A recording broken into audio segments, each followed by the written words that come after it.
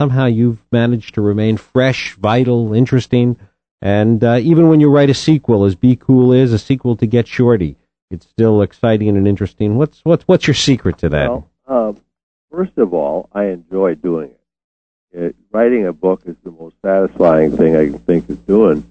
And what I do is I try to keep up what's going on in the world, what's current in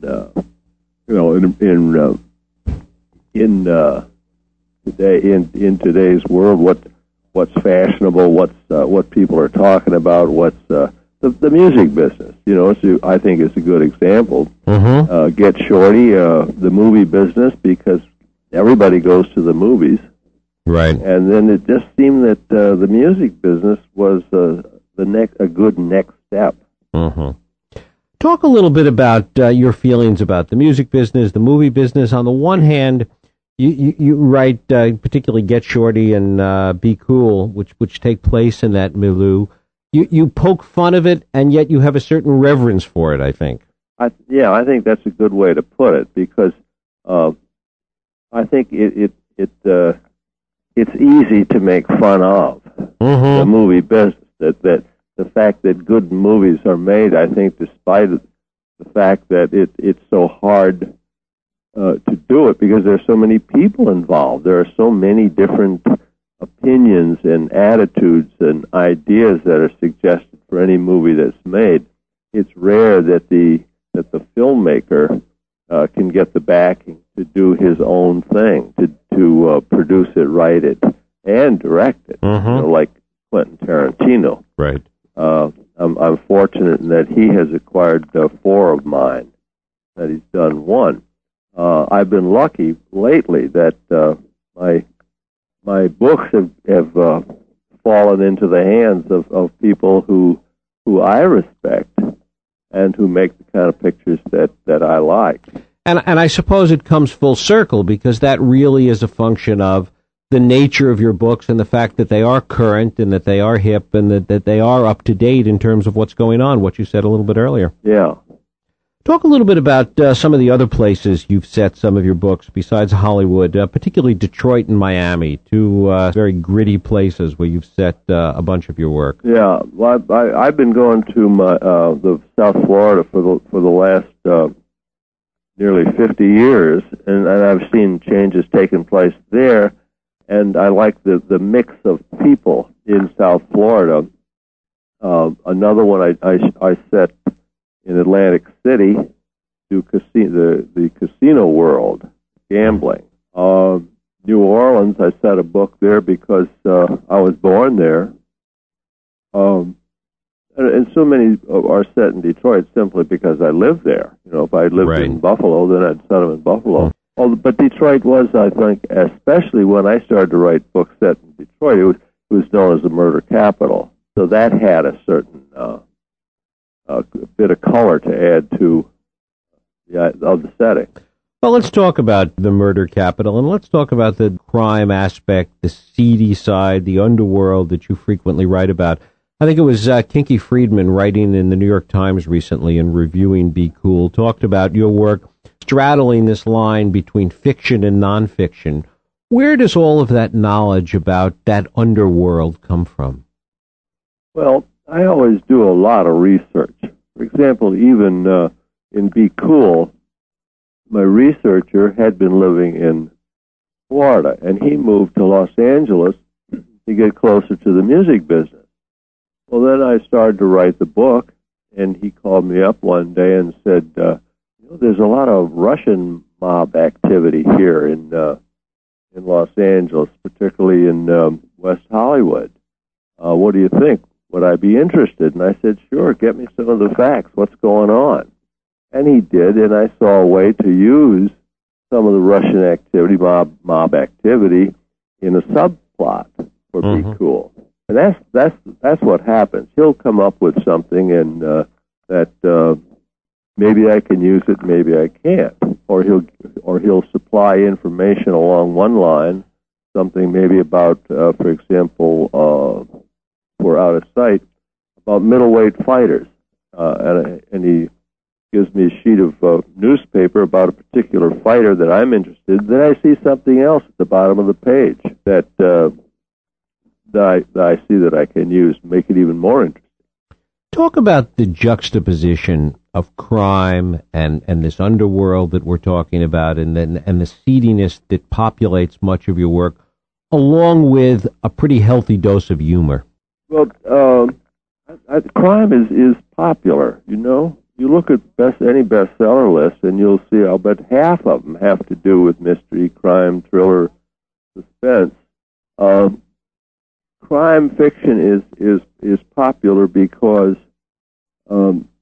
you know there's going to be a conclusion. There's a beginning, a middle, and an end, and 99% of the times the good guy is going to win, and the reader is satisfied. I don't follow a particular outline in that.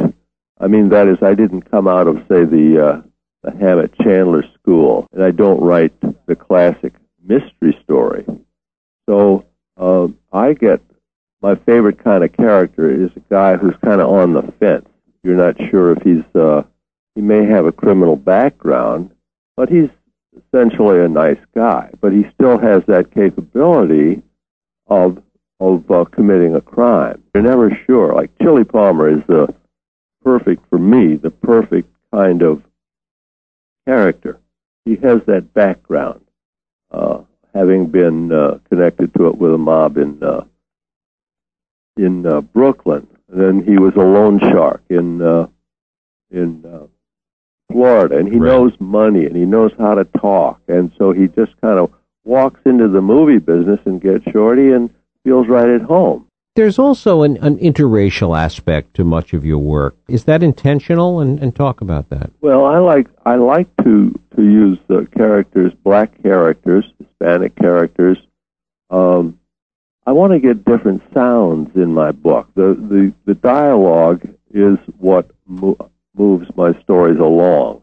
I don't write my books from my voice or my point of view. I always write from a character's point of view.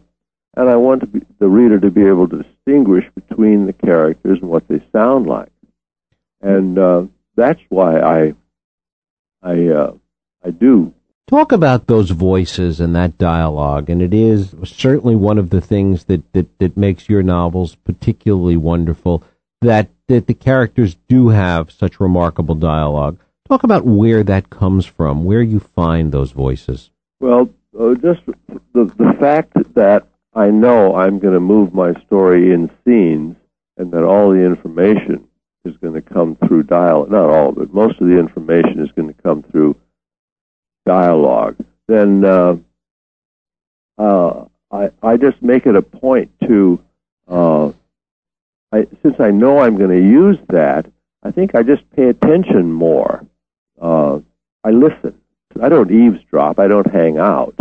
But I've been, I'm old enough that I've been around a while, and I used to hang out, you might say, and I know what the different sounds are. Or I might get something from a documentary on television.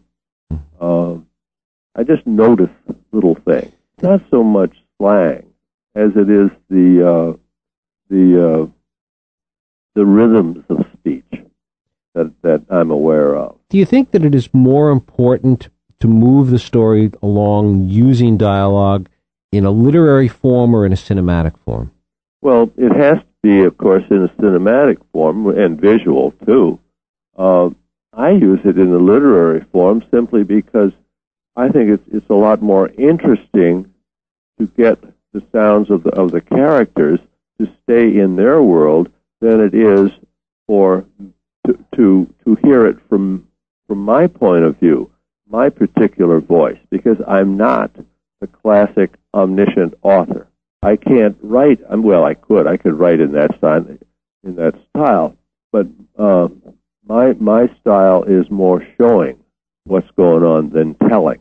One of the things that is part and parcel to the story of Get Shorty and also in Be Cool is this notion that in Hollywood, be it in the movie business or the music business, that essentially you're only as good as your last work. I mean, you've sort of transcended that as an author. Tell me how you relate to that notion, though. Well, you hear that you're only as good as your last work, and yet there are a lot of bad movies, and the producers of those movies continue to make more movies. What's good and what's bad? It's a question of how much money does it make. I mean, it can be a very bad movie, but if it makes $100 million, then you're all set. You're going to get another production underway without any trouble. Talk about how you came to focus on crime writing and stories with these eclectic mixes of characters. Well, I started out with Westerns back in the 50s, simply because the market was so good. You could sell Westerns practically everywhere. I mean, the Better magazines, Saturday Evening Post and Collier's, then you could come down through men's magazines and pulp magazines. Well, then once that market dropped, and I liked Western movies a lot at that time, and I wanted to sell to the movies. But once that market dried up, the Westerns, because there were so many on television by the end of the 50s, I switched over to the crime genre simply because it was another good market. I want to sell. My purpose was to sell while I was learning how to write, and I was able to do that by aiming at markets that were where there was great opportunity. You've written over 35 books now. What is it that inspires you each time? What is it that you lock into first? Is it the character? Is it somebody like Chili Palmer, or is it the story? Yeah, it's always the character. In the case of Be Cool, it was simple because now I'm going to do a sequel, and it's very obviously aimed at the movies. I've got Chili Palmer. For Out of Sight, I saw a picture of a photograph in the newspaper of a woman federal marshal in front of it was the Miami Federal Courthouse. She's standing there with a shotgun on her hip. And this was a photo that I saw years ago, maybe now 8 years ago. But I remember thinking, that's a book. She's a book. And then I waited, though. I didn't develop that character right away. Then I got the idea of a professional bank robber. Not just a crackhead who runs in to get a few bucks, but a guy who this is his career. He's a bank robber. And so I thought, well, what if I put the two together? What would happen? That's how Out of Sight came about. In terms of Be Cool and its predecessor, Get Shorty, what do you see as primary differences between the movie business and the music business? Well, I don't know. As far as the artists are concerned, as far as actors and performers, I think it's about the same. It's as difficult to get into one as it is the other. I have the feeling that there are more unsavory characters, or maybe even out-and-out crooks in the music business than there are in the movie business. That's why when I started to research the music business and historically found independent promoters and having had ties to the mafia, or would like you to think that they have ties to the mafia, the ones who are promoting the music, the records, selling the records. I thought, well, this is perfect because Chili Palmer could even run into some old friends. Somebody once said that the primary difference between the music business and the movie business is that at least the movie business required a certain ability to read or a certain degree of literacy, which was not part and parcel of the music business at all. Well, that's what I hear, that the people who are running the record companies don't necessarily know one type of music from another. But I think that may be just as true in the movie business, that there's so many people in it who are simply anxious to make a lot of money. Are there areas in the crime world or the underworld, areas that you have not written about that you're still looking forward to mining as a new territory? I don't know. I haven't come across it. I'm thinking right now about insurance fraud for the next book, but I'm starting with a character, and I see a character, a woman, who has been involved in insurance fraud and who is in prison, or has just come out of prison when the book starts, and she wants to get into stand-up comedy and using prison experience for her material. So that's the way I start a book. I start with the character, and let's see where we go from there. Of all of the books that you've written that haven't been turned into movies yet, which one would you like to see? Which one of your books would you still like to see as a movie, Elmore? There's one, let's see, it was about 3 books ago, Riding the Rap. That hasn't been acquired by anyone yet, and I think that would make a good movie. And what is it about that you would like to see up on the screen? It's based on, it's kind of a kidnap situation, except that the idea, the one who was doing the kidnapping, it was based on the Beirut hostages, where you take someone and blindfold them and tie them up, and then just let them sit for a while, and then after maybe a week or so, someone says to them, "You can get out of this." It's always someone with a lot of money. Tell us how you can give us $2 or $3 million, whatever the amount is. How you can get that to us without anyone knowing about it, and if we like the idea, we'll let you go. If we don't like the idea, you're dead. And that's the crime in it. And the character in it is Raylan Givens, who was in another book of mine, Pronto, who was a federal marshal, who I liked a lot. Talk about the violence in your books and whether or not you see it as real or kind of caricatured violence sometimes. Well, it's always unexpected. I like to surprise the reader, and I don't think my violence is particularly violent for that matter. Usually it's not much more than he shot him. In Be Cool, Chili Palmer doesn't lay a hand on anyone. He talks his way out of situations. Why did you make that decision? Well, I decided I was going to see if I could do it that way. He's somewhat active violently in Get Short. He's not too bad. He just punches out one guy and throws him down the stairway in a restaurant one time. But otherwise, I don't think there's that much violence in it. Talk about your home. Talk about Detroit and why you've stayed loyal to Detroit and what you gain or what you get as a writer from staying grounded there.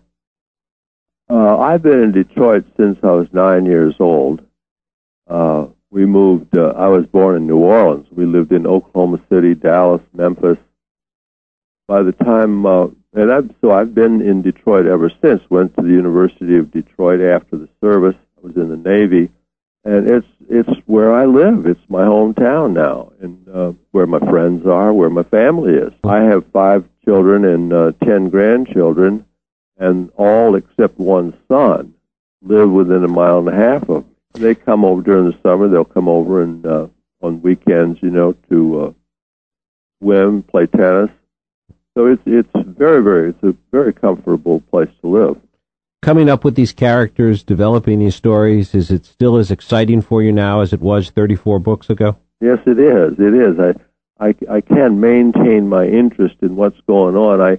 Once I get into a book, I immerse myself in it. I lose myself in what's going on. I become all of the characters, and it's just a lot of fun. It's work. No, I don't call it work. I call screenwriting work, but not book writing. What I mean to say is that it's not easy, but still it's so worthwhile. Now, why is screenwriting more work than book writing? Well, I think mainly because you're an employee to begin with, and you have to listen to all kinds of suggestions, and not many of which make any sense or work. So when you're doing the book, it's just you. When you're doing the book, you're the only one you have to please, assuming that your editor likes you, and mine does. So if I'm happy with what I'm doing, the way the story is developing, then I'm all set. I want to come back and talk about some of your early days. You started out, I didn't realize this, writing Western novels. Tell us a little bit about those. Well, I started out with Westerns. I chose that because of the wonderful market for Westerns in the 50s.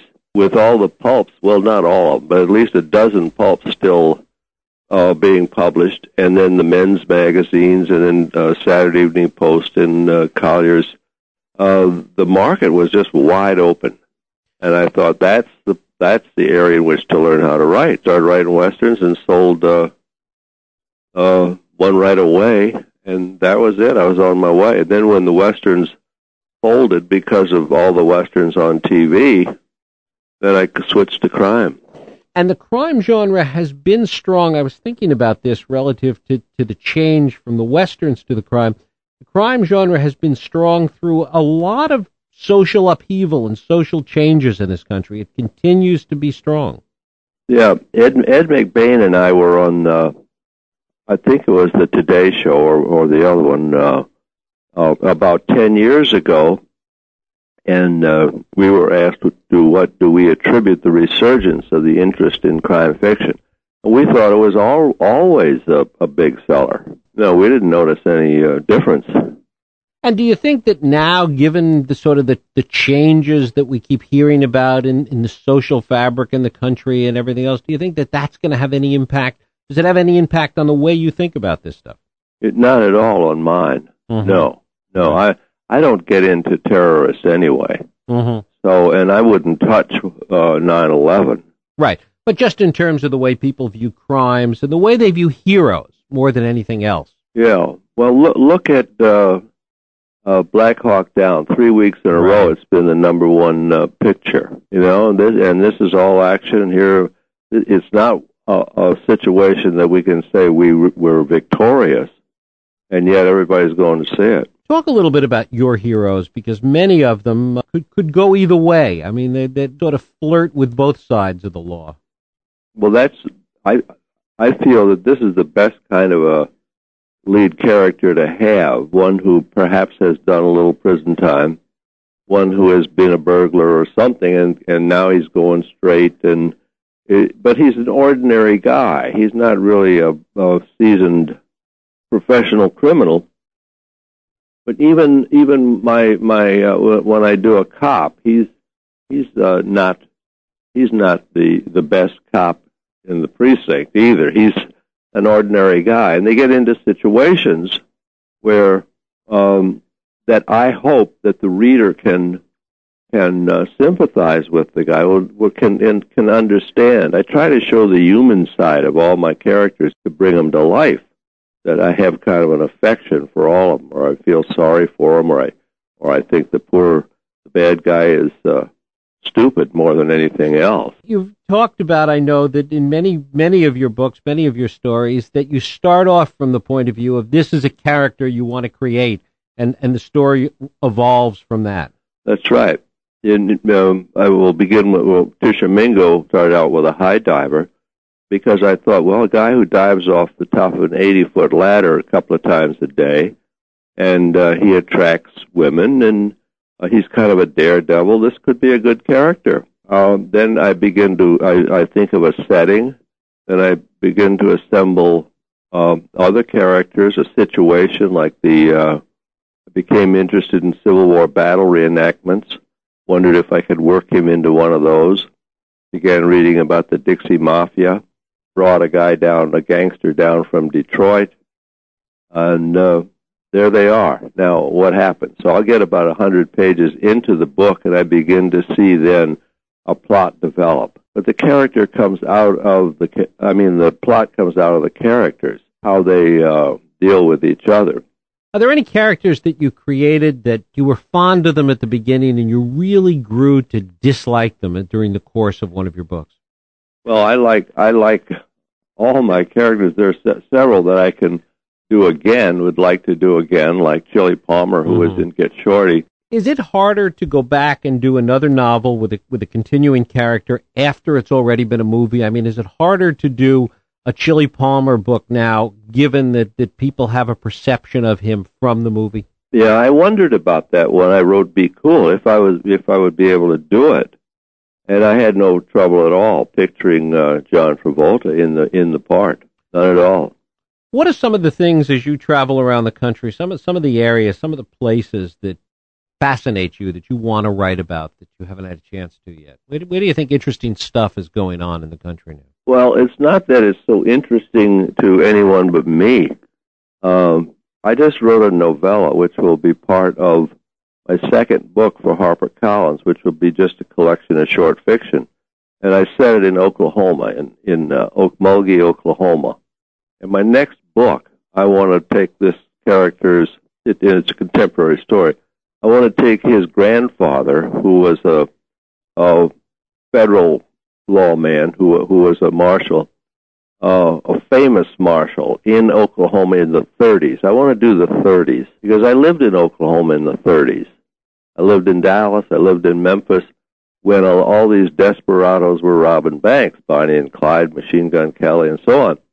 And I want to do that now directly rather than just simply refer to it from time to time. Because it made an impression on me. I know it did in that period between 5 and 10 years old.